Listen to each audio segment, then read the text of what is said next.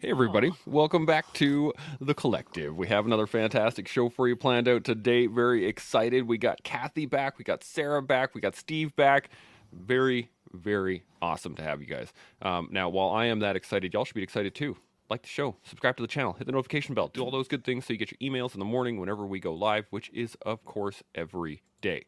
Now, if you have any thoughts, questions, comments, anything at all, by all means, put them up in the comment section. And I don't see a winter storm comment here, but I guess we'll just have to move on without it. So, no bigs. Um, any thoughts or issues before you guys have been watching Coaches Week at all? You guys been able to sneak in an I've been on episode? a show all week, so Okay. and 6 a.m. wrap times, so I haven't had a chance. No worries. Well, we've had some amazing thoughts. We've had some amazing questions. I got two more on deck, and we are ready to jump in unless anybody's got any thoughts before we give her. Very good? Let's do it. Okay, first question comes from our friend Winterstorm, who isn't here to listen to this, but here we go anyway. Hey there, the collective and coaches. Question for you. If I am being coached by you and I disagree with something that you're doing, how do you want me to let you know? And what, if anything, do you expect me to bring to that conversation other than I don't like what you're doing or I don't think you should be doing that? Be interested in your thoughts. Thanks. That's an interesting start off to the day. I'm going to pick Steve. You're going to go first. What are your thoughts? I love the question, first of all, because I think transparency between coach and athlete or person we're working with is mission critical for sure. When I'm coaching mountain biking, I generally am working in a group context, and so what I let my riders or athletes know is that like I have a multitude of ways in which I can explain something, and so if the direction that I'm going isn't working for anybody in the group, then they should absolutely voice their concerns, because I can switch up how I communicate that to them. Because of the different types of learners that we know are out there, there's visual learners, kinesthetic learners, auditory learners, etc. It's my job as the coach to be able to access them in a way that suits their learning style. And it can be a little awkward because in group dynamics, somebody doesn't want to be the squeaky wheel. But at the same time, I want them to squeak so I can grease it, because in my case, they've essentially paid top dollar for the service, and I want to make sure that they're getting their value. And I find that the value can be limited if they're not willing to express their needs. And bigger picture, because we tend to work with people over a 6-day period, it's like the relationship I build with them on day one really does lay the groundwork for how we navigate the following 5 days. So, to directly answer his question, I would expect him to bring honesty and transparency to that conversation, and a willingness to engage. Because how can I address the issue if I'm not fully aware of what it is? Whether it's language use, whether maybe the demos aren't clear enough for him. Um, that's what I would want: engagement and transparency. I like it. I like it. Sarah, what about yourself? Yeah, I completely agree. I would just want someone to directly tell me up front. I don't think it does anybody any favors to hold on to a level of discontentment, whether it's in teaching or life. And if we can't communicate openly and have that transparency, then we can't fix it. And then strictly from like the coaching and mentoring aspect, I want to know why. So don't come to me and just say, I don't like that you're doing this, because that's not helpful. But if you're like, hey, Sarah, I don't like the way you do this, this is why, then now I know it's you don't like it because of either how I'm delivering the information, or you truly don't like the content. And then that way we can address, is it something that can be changed? And sometimes it can and sometimes it can't. Like if it's a safety issue, I'm not going to change something. But if it is, something that is flexible and can be delivered a different way, then I'm absolutely open to change it. But you can't know until you know why. Absolutely. Kathy, what are you thinking? Yeah, I mean, when we're coaching in most martial arts, the martial arts instructors tend to be very old school or traditional, and it's my way or the highway in a lot of cases. So, especially the older black belts that have been around the mats for a lot of years or decades, And when it's their turn to demo something, they definitely don't want a challenger of any sort. And I've really been disappointed with that over the past couple decades, seeing that. So it's one thing that I've consciously made sure that I changed, even though I'm one of the old black belts on the mat and have decades of experience. And, it's the ego that gets challenged. And if especially a brand new white belt challenges you and says, "Hey, I just read or I saw on Instagram a way to do that throw." Okay, if it's brand new white belt who just saw on Instagram, they still may have some value to showing you a more correct way to do that throw. And I welcome it because maybe it'll give some value to the rest of the demo that others have been wanting to ask forever.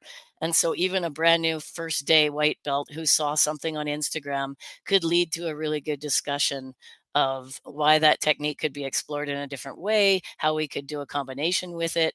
I didn't think of that before. You saw that on Instagram with that combo entering from that throw. Great. Let's explore that. And it leads to a whole nother discussion. Of course, you can't let it get out of hand and then you go off into Instagram experimentation practice. You have to keep the group in check and do that little bit of exploration. But I always welcome whether it's somebody who's been doing judo for 50 years, 40 years like I have, or it's a brand new first day white belt, because you can explore something that leads to great discussions later. And transparency, like you say, is key. Yeah, 100%. Sean, you got a point to add?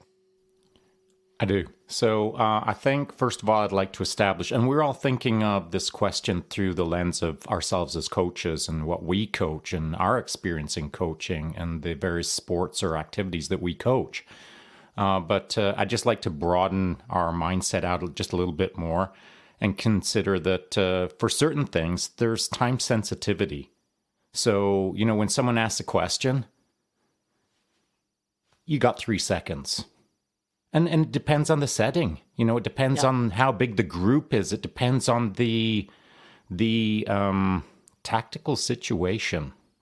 And so there are many ways that we could answer this, given, building out various scenarios.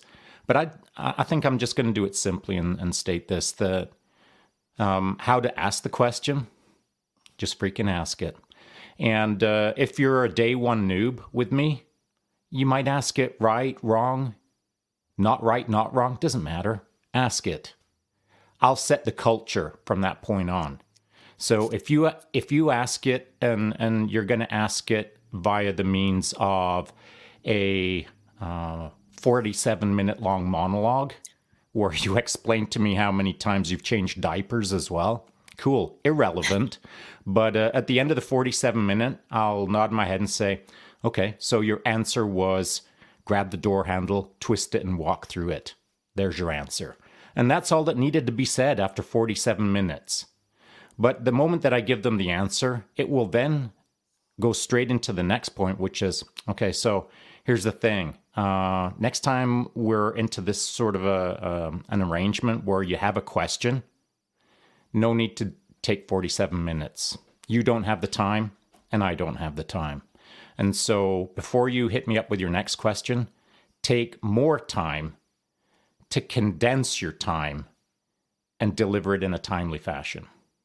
And so I'll say that really nicely, or I'll say it direct, concise, and to the point, dependent on who's in front of me, on who asked the question. So it's my job over a period of days, weeks, months, and years to create the culture of question asking and what their expectation is in the way of a question answer. And so between myself and that individual, we'll figure it out. And here's the trick as far as I'm concerned as a coach, and I was a boutique one-on-one coach mostly, is every single 100 people in front of me all go through that cultural question sort of calibration process with me, and every single one of them will be a bit different. We, me and them, will have developed our pattern, our rhythm, where this is how we answer questions. This is how we ask questions. And so for person to person to person, a identical question from all 100 of them will take anywhere from 8 seconds to 80 seconds to ask the question, and anywhere from 8 seconds to 8,000 seconds to answer. It's very much dependent on the individual and the culture that they and I set between us. And that's refined over time. It's not like it gets solved in the first month and then we kind of lock that grid down and we never deviate from that. It's a constantly evolving partnership from coach to coachee. There we go. I 100%, I really love these. And I wrote down time sensitive right off the bat. As soon as we started, you guys started answering the questions. It's like, ooh, but what about time? Sometimes you don't have time to answer questions. You got to move. And, but here's another point to this. In the question, he asked about disagreements specifically. And you guys talked about how to ask questions and stuff like that. But what if they straight up just, I don't agree with what you're doing? Absolutely. Is there a way to lead them into it, or is it a course of, well, then I guess you need to find a new coach, or is it become a hard and fast, like, can't do this anymore, or is it a developed thing? Sarah, I'm going to come to you. What do you think? Oh, sorry, I had you muted. There you go. Oh yeah, it's okay. No, I was just saying, I think it's pretty loaded because, depending on the situation or what the topic of disagreement is, that very well could be like an okay, like, then I think we should truly just part ways. It'll be better for each of us because maybe our ethical stance doesn't align, or the way we approach things morally does not align. Or maybe it's, it comes back to safety of the athlete or safety of the environment or safety of the group. And then at that point, there's not time for disagreement. In the group setting, like, frankly, that would be like an okay, I hear you. We can talk about it after class, but we're not going to take away from the group in this moment. So that it's really, I would just say that's a very dependent thing based off your setting. I like that. Kathy, what about yourself? Yeah, 100%. And Sarah touched on the safety. If it's, for example, last night conducting a stunt and the actress wants to do the stunt, which is to fall into the blocks of wood, head first. And because she wants something for her reel, she disagreed with me that I had to put the stunt double in this case, because we don't want to sacrifice your moneymaker, which is we need to have you for the rest of the shoot. In that case, safety first. I don't care that you disagree with me. This is what has to happen for safety. Basically we say that in a very nice way. And in a judo setting, for example, it would be completely different. It would be, oh, okay, that's great. And you disagree on how this technique should be performed because the kochi-gari should be performed first before the seoi-nage. I agree. And let's explore that. Even if they're brand new and they're asking that question, and that's something they really disagree with me on, or the Gokyo shows it on YouTube this different way, I'll be like, great, how do you see it? And then I'll entertain that and be a lot more willing. So like Sarah said, setting dependent and safety dependent is when we address that disagreement and how. I like it. Steve, thoughts? For sure. I mean, completely echo the comments around safety, because I mean, in mountain travel or the wilderness or mountain biking, like, safety is make or break, and somebody can get really injured. I have definitely had conversations with people in both environments where I've said, you know what, I might not be the guy for you. And that's okay. I'm okay if I'm not the guy for you. And I think ego is an interesting one, like we've chatted about before, because the response I've gotten from people when I've acknowledged that I might not be the person for them, like I might not be the best resource for them, usually de-arms them or disarms them and brings them way down a notch. Because what I've done is I've expressed the vulnerability to admit that, hey, I might not be the guy, and let's find you the right person to make sure you're getting what you need. I have had a couple cases where those people have agreed with that, and we get through the day, and then I make sure I find them another resource to make sure they're getting what they need. It's for me, coaching is not about me at all. It's about what I provide for somebody to fulfill their goals. That a couple cases that has happened, but more often than not, when I'm willing to go into that place with them of vulnerability, that's when kind of the truth sort of comes forward. Like, okay, it's not you, I'm afraid of this, or I did appreciate this, it just wasn't what I was hoping for. And then what that does is it opens up the door to like, okay, let's reevaluate and let's target what it is you're actually here for, or what it is that you need and how you need it delivered. And so in those straight up disagreement moments, it's like, okay, yeah, I might not be the guy, but I would love to understand why I'm not the guy so I can get better at my practice. Like, I mean, I think that's one thing I appreciate about Sean, is that he's always willing to look for how to get better. Not just as like a coach delivering content, like how can I get better as a human in terms of communicating with people that are not enjoying what I'm providing? Like there's always something to learn from that to make myself better. And so I just like coming back to that idea of transparency. I think that that's the critical piece. Absolutely. Sean, point? I do. And so I think it's, the answer is, it's not a clean answer. I can't provide a one point answer here to the general question, because it really depends on the phase of the coach's life, how long they've been coaching maybe. And it might also depend on, let's say it's a coach who's been in the game 1 year versus a coach who's been in the game 20 years. And so those are two very different coaches. And now to my point, they're two very different coaches in the sense of confidence, in the sense of who they are as a coach, in the sense of what they bring to bear, and if they feel sure of their abilities to coach anyone on the planet, except the person in front of me who's being very disrespectful. And so you've got to understand when that is an actual thing. So when you're first starting out as a young coach, it might like some young coaches feel like the world is kind of lining up against them sometimes because the questions are a bit much and it feels like everyone's kind of taking a little bit of a stab at you. They want their pound of flesh and it can get a bit much as a young coach. And so I think that as a young coach, you're a way more fragile coach. And unless you kind of take time every day to just ground yourself and think, okay, I got this. And, when he said that or she said that, it wasn't personal, or maybe it was personal. I got to get in line with that and figure out what's going on here. And like, you really have to be on your game as a young coach. But as a seasoned coach like me, I'm not fragile. And so when I have someone who's extremely challenging in front of me, it ain't going to break me, but it might break a young coach. And so to Steve's point, I do love someone who is challenging. I love someone who will disagree with me, actually. I appreciate it, man.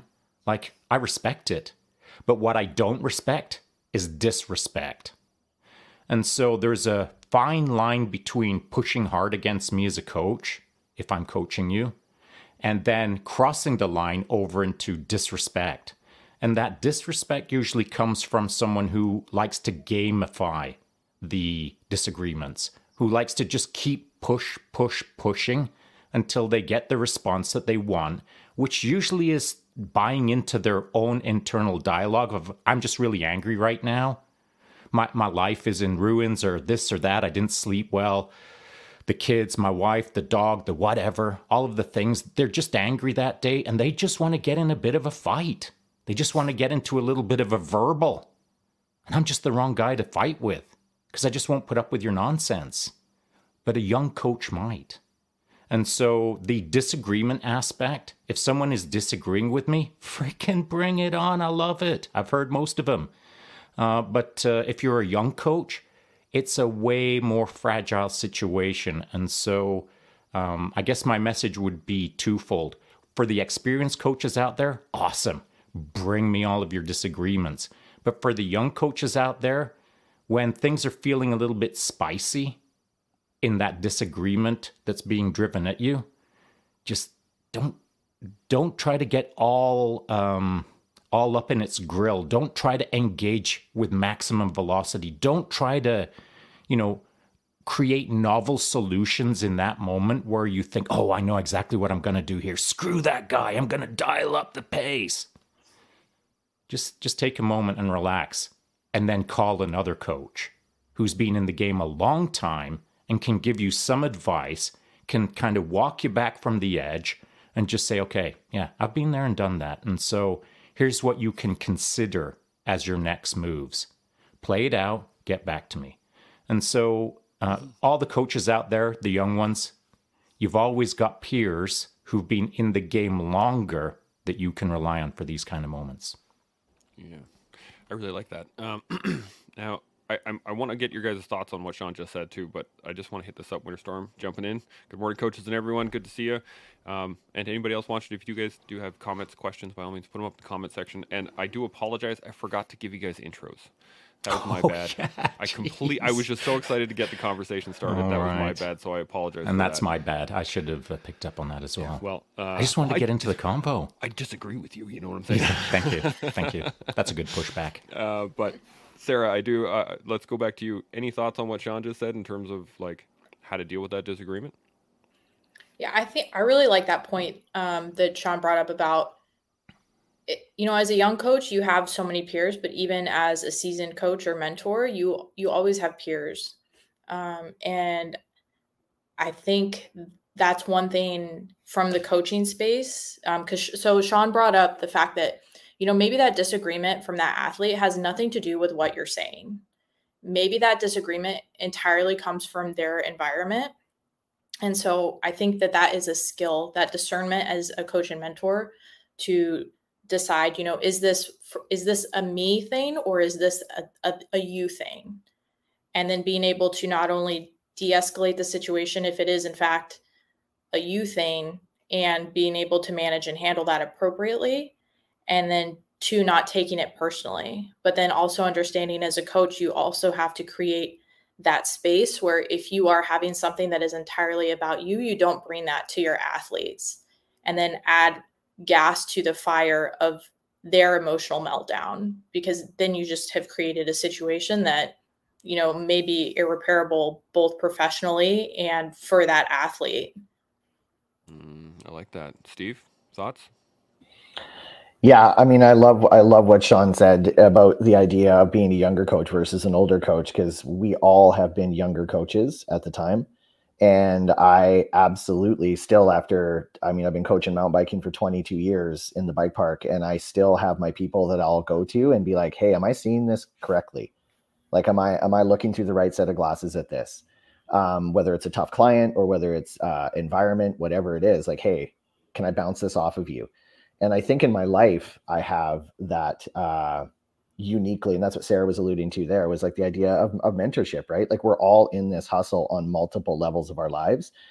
And I trained somebody yesterday. They came to the high school for, we had a pro D day yesterday, and elementary school principal reached out to me and said, hey, I've heard what you're doing at your school. Can I come train with you and see what it is I can bring to my elementary age kids? So she showed up, and I had a workout planned, an interval, nothing special, but I looked at her face, and this is where I think the in coaching nuance is super important, because what I did is I just did a check-in with her. I was like, how are you feeling mentally and emotionally today? Like, are you ready to get after it, or should we be scaling this? After I explained the workout to her, and it was just the look she gave me. I said, why don't we just sit and chat for a few minutes first? And 45 minutes later, the bucket was empty, and we had talked about a lot of things that she needed to talk about. And then I said, okay, now let's go to work. Let's put the bags down. Let's do our work. And then if we have to pick them back up and chat some more, we can. But I'm willing to bet you're going to look at things a little bit differently after the work is done. And so we didn't talk anymore. We just got after it, did the work. And at the end of it, the look on her face and then the look in her eyes was different. And I said, are we good? And she's like, yeah. She's like, I needed that. And so it's just the ability to kind of like maybe read somebody, look at the look on their face. And it's okay if the work gets postponed, if you have the timeline. So we did have the timeline to be able to have that conversation first and then crack on with the work. And then the door gets left open. Like, if you need me, I'm here, you know? So I think experience is what allows us to do that, or having a willingness to reach out to somebody who's got the experience to help us navigate it. Yeah, I really like that a lot. Kathy, you got any thoughts? Sorry, I was on mute.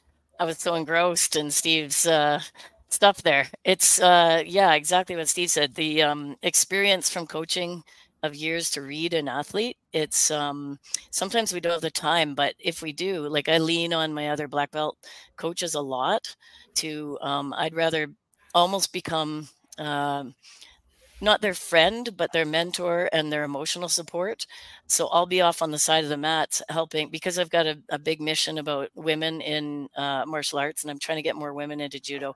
So I'll actually come and spend that time with Kaylee on the side because she's having a meltdown over here, instead of completely running the class. I used to be very much in my young coaching days, I have to be the center of attention. I have to be the coach showing the techniques. I have to always be the one doing the demo to show off my skills. And so they'll respect me. And then I realized over time, getting more experience as a coach, actually, especially as I get older, the young ones can demonstrate just as good or even better than I can. And I can have the time with my athletes to go through and find out their emotional state and why they're not in practice. Why are they sitting over in hospital corner for an hour during our hour and a half practice? You know, what's going on in your head? So I'll sit with them and find out. I think honestly, the mentally and the mental and the emotional factors of an athlete are just as important, if not more important, than the actual practicing of our athletes. And like Steve touched on, it's very important to align yourself with them and where they're at long before you try to just put them through the trenches, because it'll be a wasted practice. If you need to, like Steve said, sit with them for 45 minutes before you get in 10 minutes, that 10 minutes going to be quality instead of the hour that would have been useless quality, but quantity. And so getting in line with your athletes, I think, is as important as them putting in the work. Yeah, I totally agree with that one. Now, I have I have another question on this. It's kind of along the same lines, but any other thoughts on that before we move on to the next thing? Sean, what do you got? I do. So two things, both that Kathy had mentioned. One is quantity and quality. And so as a young coach, you're striving for quality, but you're not going to achieve it until you've hit enough quantity. And then when you've had enough quantity to understand quality, then usually as a coach, as you move further into the coaching game, your focus becomes on quality rather than quantity. So you have to focus on quantity to understand quality. Once you taste quality, then you start focus on quality, which removes the quantity. And that's how things work, man. That's how things work for me. And I think that's how things work for a lot of top-tier coaches. You're coaching thousands or hundreds or dozens or whatever.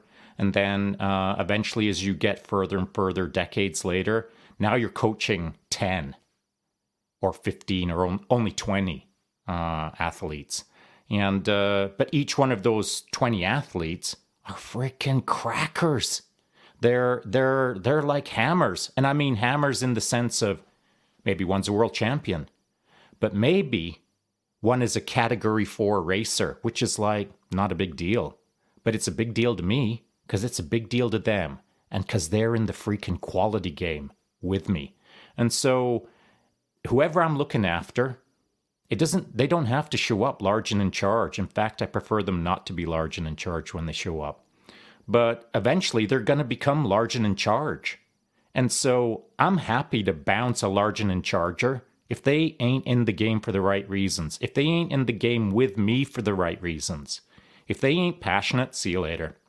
If you're being a goof, see you later. If you want to argue with me just because you're argumentative, see you later. You don't like my answer and you're going to fight me on it? Prove me wrong, give me a different answer, or move along. I don't have time at my age to work through the problems that I worked through when I was a very, very young coach of someone who's just a bit argumentative and has got away with it all their life. Through all of the coaches that they've moved through until they bounce into me. I'm like a freaking brick wall on that stuff, man. You won't get past me. You'll either bang your head against it until you quit and move along, or you'll bang your head against it until you get right with the program. That's your two choices if you show up all argumentative and not willing to listen. And so it's the coach's job to set the tone. It is the athlete's job to get right with the program.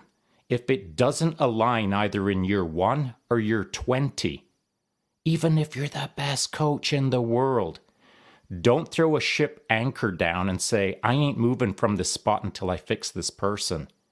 Move them along. Maybe they're not the right person for you, so that you can focus on your team 100%. If your distraction is now over to the person who just wants to be a goof, it's pulling you away from the athletes who aren't goofs. So, be discriminatory in these things. In my early stages of coaching, I wanted to fix the world, man. Put the worst athlete, the worst human being in front of me, and I wanted to fix it. I tried in some cases. And so it was a waste of my life, of my time, that I could have been giving to other people who were passionate and in the game of wanting to become better. So be discriminatory in who you accept, whether you're 20 years in the game or 20 months in the game. Yeah, absolutely. Any other thoughts on that before I ask this question? It's in the same line, so we're not going to be straying too far, but it's just slightly off to the side here. My thought is, we kind of touched on it in the green room just prior. It was tradition versus progression. And in terms of like a dojo or a coaching aspect, or, you have a traditional rule set, let's say like judo, especially, comes from, what is it, the 14th century in Japan, right? So like, if nothing changes, if nothing progresses, then you're still stuck in the 14th century. But at the same time, you don't want to lose the traditional aspects of whatever it is you're doing, what the formation of it, the processes. And so I'm going to use jiu-jitsu as an example, because I think it's a really great one. There are traditional schools where you bow on and off the mats, you bow to the instructors ahead of time, everyone gets lined up, you bow to the masters, you got this whole thing that you do beforehand. And there's others that you just, you wander onto the mats, hey man, what's up? And slap, bump, and go. Right? So I want to get your guys' thoughts on, when tradition is either challenged in your dojo or in your particular element, and how to kind of develop that progression through your own training. So I'm going to start with Kathy, because you got the most experience with judo, but what are your thoughts? Yeah, absolutely. Like we were talking about in the green room earlier, the tradition of judo is so ingrained since 1882, since it was invented, that it's really tough to bring some of the old school senseis to the modern era, because there are ways now to progress that are much quicker, with the aids of technology, etc., that they're not willing to look at. And their senseis, they did it this way. So I'm going to do it this way, and you'd better do it this way. And as far as technique goes, that's the sort of old school sensei way of teaching, and it's been passed down for too many decades and centuries that it may not ever change in a lot of the schools.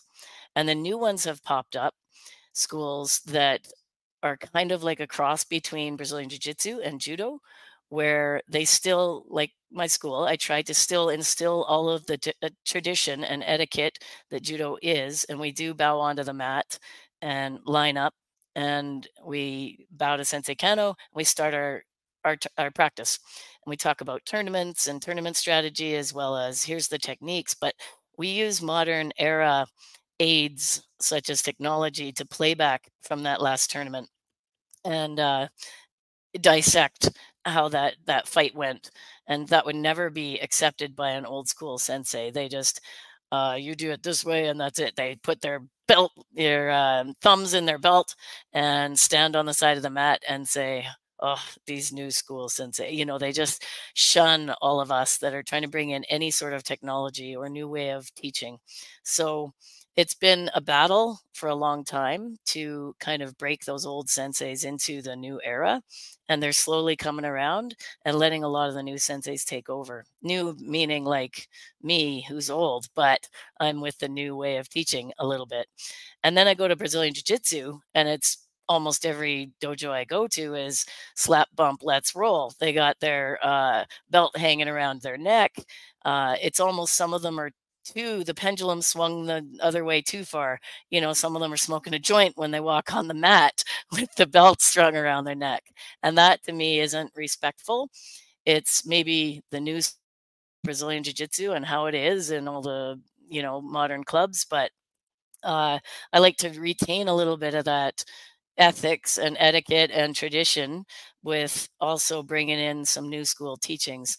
And that fine line is tough because you've got a wide variety from 4 to 80 years old of every type of personality that may or may not want your school of teaching. And again, like, you just pass them on to the next school, then this club may not be for you. So if you want to smoke a joint coming onto the mat with your belt strung around your neck, this isn't the place for you. And that's hard to do because you want that student, but you have to pass them on if they don't align with your philosophies. Did that kind of answer the question? Yeah, absolutely. Steve, what are you thinking? Yeah, I definitely, my gut and my heart tell me to ask the question, can we replace the word tradition with process? Sure. Yeah. Because I think that the word process helps people buy into the tradition by maybe, depending on the context, of course, the rigidity of tradition might need to be there, but can we allow or give time for athletes or people to access tradition by explaining that it's part of the process?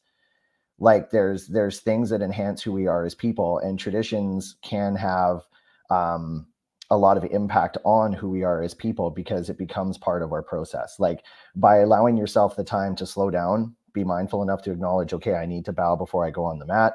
And keep in mind, in terms of martial arts, my context is super limited because I'm so new. But I know at my club, it's a very casual start where we're into our gis, our belts are tied up, we're on the mat, and we're chit-chatting. But then when Juju says it's time to start, everybody in that gym knows what that means. We're going to get lined up. We're going to go through our major joint mobility. We're going to get a little bit of cardio in terms of our dynamic warm-up with our shrimping and our break falls and all this. And once the class starts, he has got that switched on that when he says it's time, we now know that we have to go through the process that includes the traditions. And I know for whatever sport it is that you're coaching or navigating, especially working with youth, it's like having them understand that process helps build character, and character is what builds integrity. I think that tradition can feel a little rigid and standoffish at times, but if we can explain to them it's part of a process, it's going to enhance who you are as a person, then their willingness to buy into tradition and accept tradition enhances who they become as part of it, if that makes any sense. Yeah, absolutely. Sarah, what are you thinking? Yeah, it's kind of unique. So my jiu-jitsu school is combat based, and it has its own unique culture that has been well established for many years and well by, Professor Shabaro. And so, I've just been thinking about, we are I would say a semi-traditional school, but it's very progressive and process oriented also. It's kind of funny. We actually just recently did away with the traditional, lining up before class, and everyone was just kind of just don't know what to do with my hands, those first couple days, and I would say 90% of us all still will bow on and off of the mat. That has just been ingrained in us for, such a long time now, but it hasn't changed the quality of the program or the quality of the people.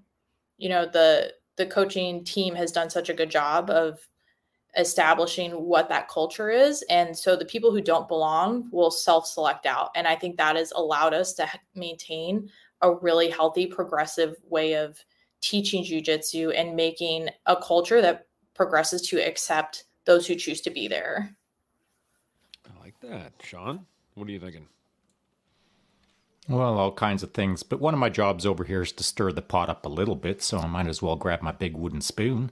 And so I agree with Kathy's statements. She started us off on this particular tangent or this direction, and I completely agree with Kathy in the spirit of things. However, and then, everyone else kind of piled in and gave their nuance to it. But I think in the spirit of things, it's still in line with what Kathy's saying.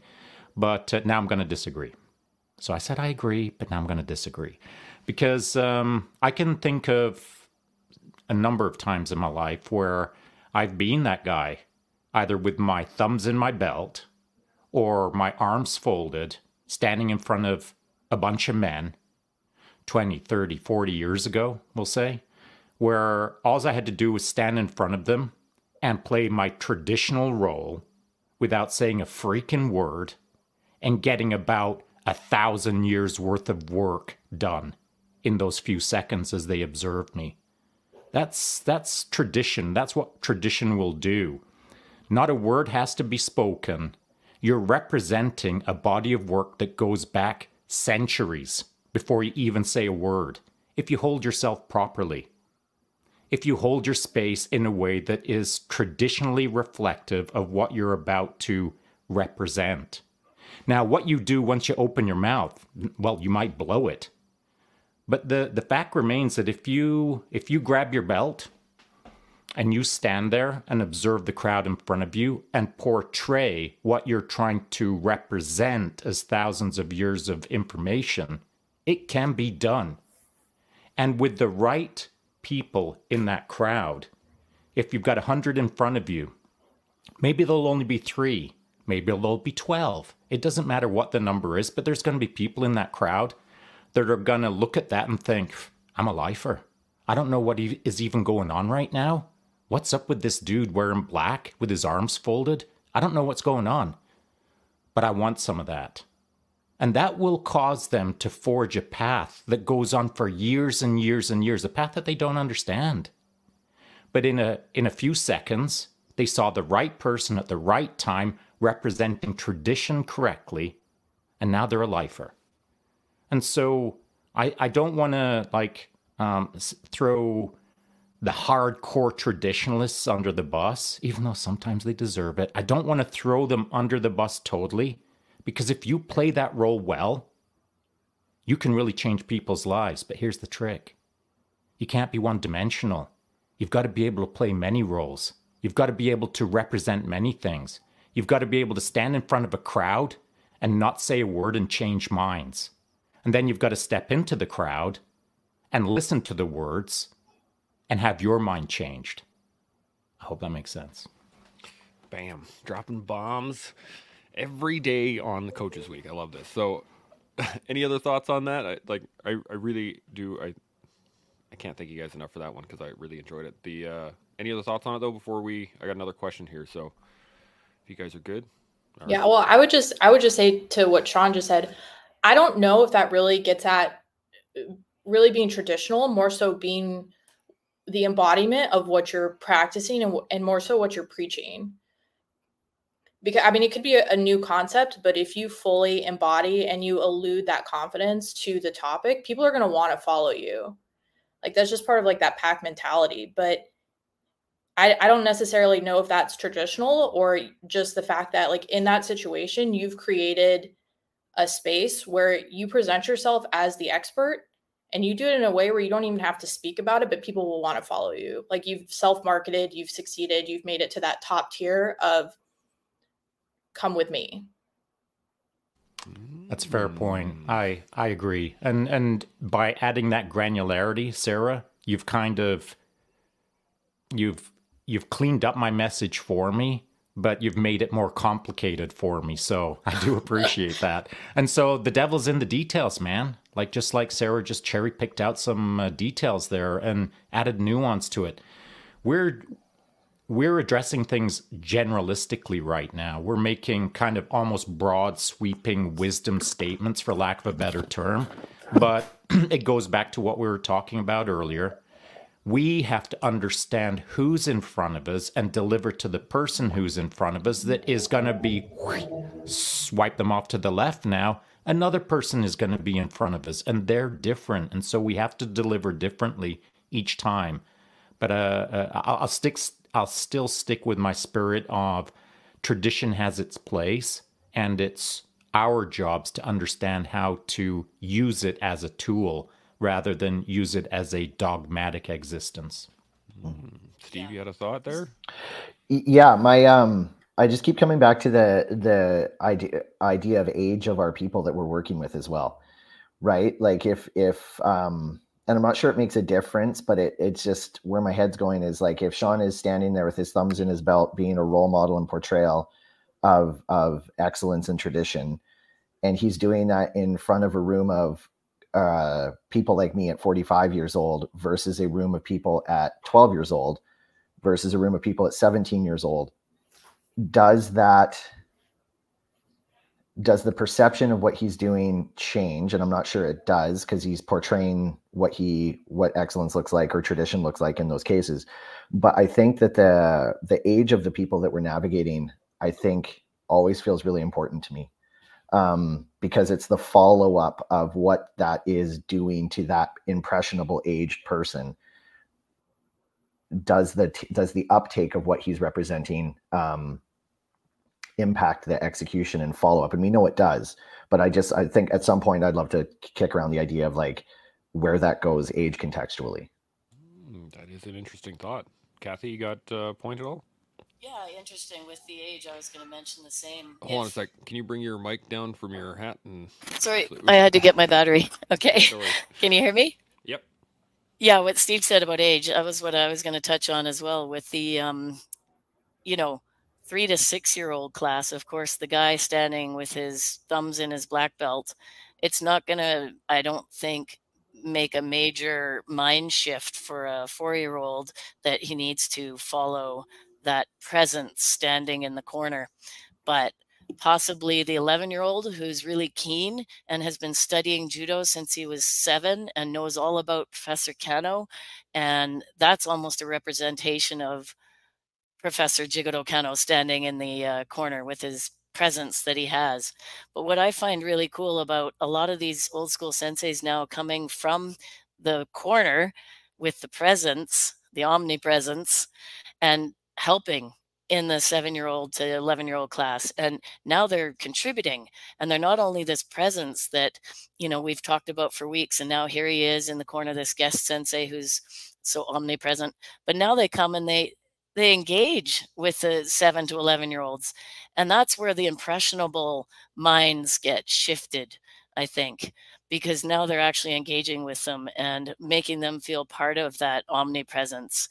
And that's where some minds can be really, really shifted to be a lifer. And the age could be 30, could be 40 even, to make that mind shift. It just takes sometimes that myelination, I think they call it, when your myelin is changed by one specific person that comes into the country that won the tennis championship, and nobody ever was a tennis champion in the entire country. And now all the little girls in the whole entire country take up tennis suddenly, and then that nation becomes the tennis champion country of the world. And that took that one girl that became the tennis champion. So it might be that one sensei in the corner that comes and engages with that 7-year-old, makes that impression, his mind shifts for life, and he becomes that future world judo champion. And not only that, but passes that omnipresence on to the next generation when he's a sensei. Cool stuff. Yeah, I like it. Sarah, you got anything to add on that?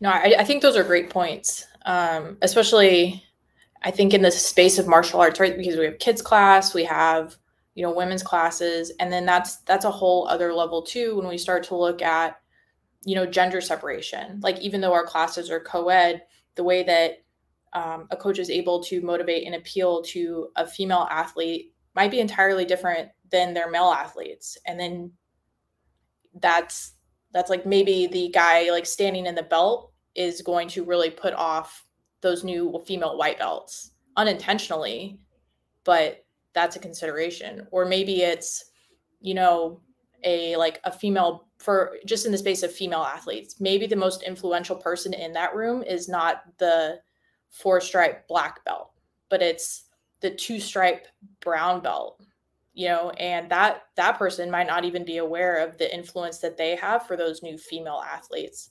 And so I think I really like this topic because I think it delves us into this space of cultural dynamic within like a gym or a club, right? And how that culture is important to athlete retention, to athlete growth, and success of that business or school overall. I like it. I was thinking, I was thinking about this as you guys were talking, was the fact that it really kind of depends also on what the student himself is seeking, right? I have a more traditional mind. So when I was looking for a jiu-jitsu studio, I found one that was more traditionally minded.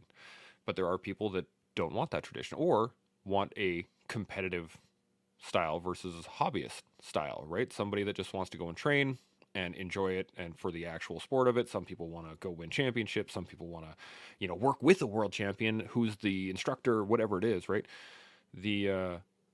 I think that plays a part of it too. And I want to get your guys' thoughts on that in terms of, as a coach, when you're seeing people come in the door or coming into to be coached by you, and being able to read that and go, how do you either accept it and then kind of mold it, I guess, or just kind of let it free flow and run on its own? Sean, I'm going to come to you first on this one. What do you think? Well, I do want to distinguish between, again, individual coaching and group coaching. They're two radically different things, which we absolutely don't have time to delineate between the two. So let's go back to the group coaching aspect, and I'm going to use what Sarah proposed as the example because it was a great example. So we've got a mega black belt on the mat, and maybe they're running the show, and there's a bunch of white belts that are on the mats, and they're the folks that are being instructed, and maybe maybe the group is struggling a little bit, and maybe they're looking for a solution there, and maybe the black belt realizes that the brown belt can sort this out, and then they establish, okay, go sort that out, and presto changeo, everyone wins. But that isn't a very nuanced observation, in my opinion, because the most influential person in that room is not the two-stripe brown belt. It's the two-stripe white belt with all of her friends, all of her new friends who are day oneers. And they're going to look at her to see how she reads the black belt, to see how she reads the brown belt, to see if she's happy. Because if she's not liking what's going down, she's going to roll her eyes and look at her friend and say, this ain't cool. And now you've got a contagion ripping across the mat where everybody's unhappy with what's going on through a failure to identify who the most important person in that room was, which is literally the two-stripe white belt, because they have the most influence in that room. So we talk about power dynamics or cultural power dynamics on a mat. More often than not, it ain't the black belt that's running the mats. That's just a thought. Bam. Kathy, what are you thinking?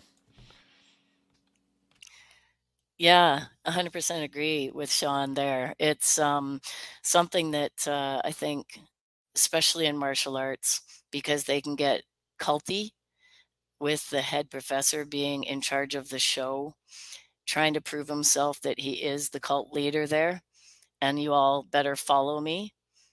And it gets to be a pack mentality. And like Sean says, if the one girl or guy just worships that professor, the rest kind of follow suit, and it weeds out the ones that aren't worshipers, and they go away to another more cult-like club.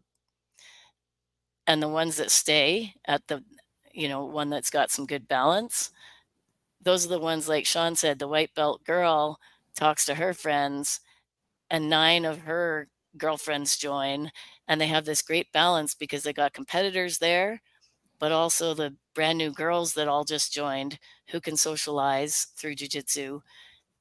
And that's a balanced club. They don't have one man at the head that commands all of it, attention and ego centric. And they have maybe 6 or 7 other female and male coaches going around. And sometimes they're just blue belts, sometimes even white belts, but they're good coaches and they care about people. And that's more important in a club, to have those type of roaming around assistant coaches helping run the show than just one man running the show, never to be questioned. So I agree 100% with John. The group dynamic is something to really pay attention to. And white belts are people too. And sometimes the most successful clubs in the world are run by maybe a blue belt, but he has good people skills, and he's supported by other blue and purple belts and white belts that have good people skills, and they make a good dynamic, and everybody's good on the mats together. And the high level 7th degree black belt that won 9 world championships, that thinks he's God and opens an academy, maybe he doesn't have the membership he thought he might have. He's got a few devoted worshipers, but why isn't he got retention, and why doesn't he have membership growth? So personally, I'd rather be part of the fun club that has good balance and also has competitors too. Absolutely. Steve, you have any thoughts on this? For sure. Yeah. One thing that I was taught very early in my life, believe it or not, in the world of retail, when I was running a bike shop in my early years of college. And an old timer told me once, he said, when somebody walks through the door, the worst thing you can say to somebody is, can I help you? Right? The reason they walk through the door is because they are looking for something. So the very simple question becomes, how can I help you? And I think that spills directly into coaching. Directly, it's something that I've used as a foundation for a lot of years, is like, if somebody has walked through the door or onto the trail or into an environment, and I want to be really careful too that our audience is like also acknowledging that a lot of this doesn't just refer to a martial arts dojo or a set of mats. This is like across whatever it is you're working with. The people are there because they're looking for service. Like, they're looking for a way to be taken care of. And by making the assumption, it's not like, can I help you? It's like, how can I help you? How can I be of service to you? I think that that allows us to sort of soften, and maybe soften's the wrong word, but it allows an openness for folks to come in and just start, right? It's like, I'm of service to you. How can I help? And that, and like Sean and all of us have talked about, it's a nuanced thing, right? Because for somebody to enjoy an experience or to have the bravery to start an experience, they're going to feel all the feels, right? It's going to be an all-encompassing thing. And so knowing that their coach or their crew or their just environment is ready to serve them, I think allows somebody to start something that could be lifelong. And I get really excited about the lifelong process of whatever it is anybody is pursuing. And if we get to be a part of that because we were open enough to help them get started, then man, oh man, that fires me up. Absolutely. Sarah, you got any thoughts?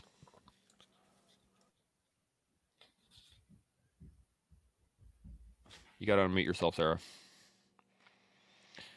Hey, Sarah, you got to unmute yourself. There we go. There we go. Sorry.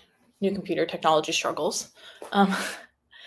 No, we've talked about so many like great things in this dialogue, and my brain has gone a couple different places, but yeah, I really like what Kathy said though about creating like a balanced club, right? You know, and to Steve's point, not necessarily just in martial arts, but that balance and that openness creates environments across all things in that group setting for an environment that has the capacity to grow. And as coaches, if we are in the group setting, ultimately growth is how we succeed. But understanding that growth doesn't always mean quantity, to Sean's earlier point, right? That growth can be centered in quality and engaging in quality throughout a lifelong business or practice. Absolutely. I had just a little thought, and then we're gonna have to shut her down because we're running short on time here. But Steve, you brought up a great point in terms of retail, and I was remembering back in the day when I was selling stuff, the best way to make sales was to start a conversation rather than try to sell something. If I was trying to sell something, I would rarely do it. But when I started a conversation, I almost always made sales just from, hey, how's it going? What are you looking for? Anything I can assist you with? And just like creating that conversation around what it is they're there for anyway, because they're coming to see you. And when I'm at jiu-jitsu, when I'm training my students, it's the same thing. I create a conversation about it rather than try to tell them, okay, this is what we're going to learn today. Everybody better follow me. But I think that's a great point. Let's get some final thoughts, and then we'll shut her down for the afternoon. But I just wanted to say thank you guys for the conversation. This has been fantastic. Great long form answer to the single question from earlier, which was fantastic. I really enjoyed it. So, Steve, I'm going to start with you. I'll work my way up. Final thoughts. Yeah, just a couple weeks ago, I had the opportunity. I was in Toronto. My son was playing in the National Flag Football Championships that was hosted by the NFL. It was a really cool experience. And what I witnessed there, though, in relation to coaching and how youth were treated, and I think it spills over into any athlete, was really concerning. And there was one particular scenario where this coach was just ripping on this kid, and these kids are 13 years old, right? And the kid was off on the side and had taken a knee and was in tears. And I mean, that's a pretty hard spot for a kid to be in, right? But what troubled me the most was that nobody was attending to this kid. And so I walked over. This is some kid from Montreal. I didn't know his parents were there. I saw his folks. But I walked over and I just knelt at the side of the field. And I said, "Hey, kiddo," I said, "you're more than football, right?" And he just kind of looked at me. And I said, "Remember, you are more than just a football player. You're a cool kid. You're having a great experience, but it doesn't look like it's all that fun. Try and go out there and find some fun in it." Okay. And he looked at me and I said, "You don't know me and I don't know you, but I feel like you need to hear that." And he kind of just wiped his tears away and off he went. And it brings to the point for me, it brings forward that like everybody that we work with, they're not just athletes, they're people that are there to be developed. And we have to focus on developing all of them. And that takes a pretty concerted effort. And I think it takes a mindset that is willing to go all the way in with people, that we're there and our role that we play with them is very, very important. So 100%. Love it. Kathy, some final thoughts? Yeah, I love that, Steve. And not only we're there to develop all of the athletes, but also each individual athlete, we're there to develop all of that person in that athlete, and not just their better judo or get to the black belt in jiu-jitsu or win a world championship, but make them really good people in society and make them giving and empathetic and helping one another. There's the judo saying, it's jita kyoe, which means mutual benefit and welfare for all. And I think that applies to all life, not just a martial art. But if we can, as coaches, create some good humans in society that will pass on that good humanness, then we've done our job as coaches. 100%. Sarah, final thoughts? Yeah, I love both of those. I would just say that I hope that even if you are not a coach, you take time to listen to any of Coaches Week, because a lot of, I think, what makes coaches successful is just an understanding of how to be a real person with real people. And I think no matter if you are a coach or not, there's been so many valuable pieces to just life in all of the guests this week. And so I think it's a great opportunity to just better yourself as a person, to go through and listen, regardless of if you're a coach or not. Absolutely. Sean, some final thoughts? Yeah, as a coach, I think something that I learned at some point in my coaching trajectory, that I'm a servant, not a coach. I'm not building a club, I'm serving a club. I'm not working with someone, I'm working for them. It's how you spin it in your head as a coach, what you tell yourself. If you're a large and in charge black belt, kind of leaning against the wall with your thumbs tucked in your belt, and you're thinking that you're the man, well, that's one way to look at the world. Another way to look at it is that same individual in that exact same post thinking, I'm a servant. Radically different mindset. So the servant mindset is key as far as I'm concerned. Now, second piece, I got to say it. It's based on what Steve said. And Steve has been in the game long enough that I'll say he probably, I'm going to say 99% read the situation correctly and went over there, did what he did appropriately, and then bounced and made someone's life better and rah-rah sis boom bah. However, I don't want that singular message to be, when you see someone struggling, it's all about going over there and giving them a hug. Because it ain't. Sometimes it requires tough love. And I'm reminded of that because this morning I was watching a little clip from David Goggins. He's got like a little five clip video series that he just dropped. And it's relevant to this conversation. It's kind of relevant to what Steve said, you know, like this dad who's been working out with David Goggins a long, long time. His son wanted to come out and work out against David Goggins. Like in his goofy little head, he thought he was large and in charge. And I mean, he's a bit of a worm right now compared to David Goggins. I mean, like, dude, you're way down there. Take a breath and start growing into your skin for a little bit. This kid showed up, had all kinds of attitude, had all kinds of thought he was large and in charge, which he absolutely wasn't. So if you don't know what I'm talking about, you don't have to watch all 5 clips. Just watch the 3rd clip. Because the 3rd clip is where the kid's got a plastic bag in front of his face and he's trying to vomit. And he does. And David Goggins is kind of laughing at him, just like I was laughing at him as I watched it. In fact, I made a comment. I rarely ever comment on any David Goggins stuff. I just said, LOL, comma, get after it, young fella. Good. Freaking get that vomit out of you there, pal.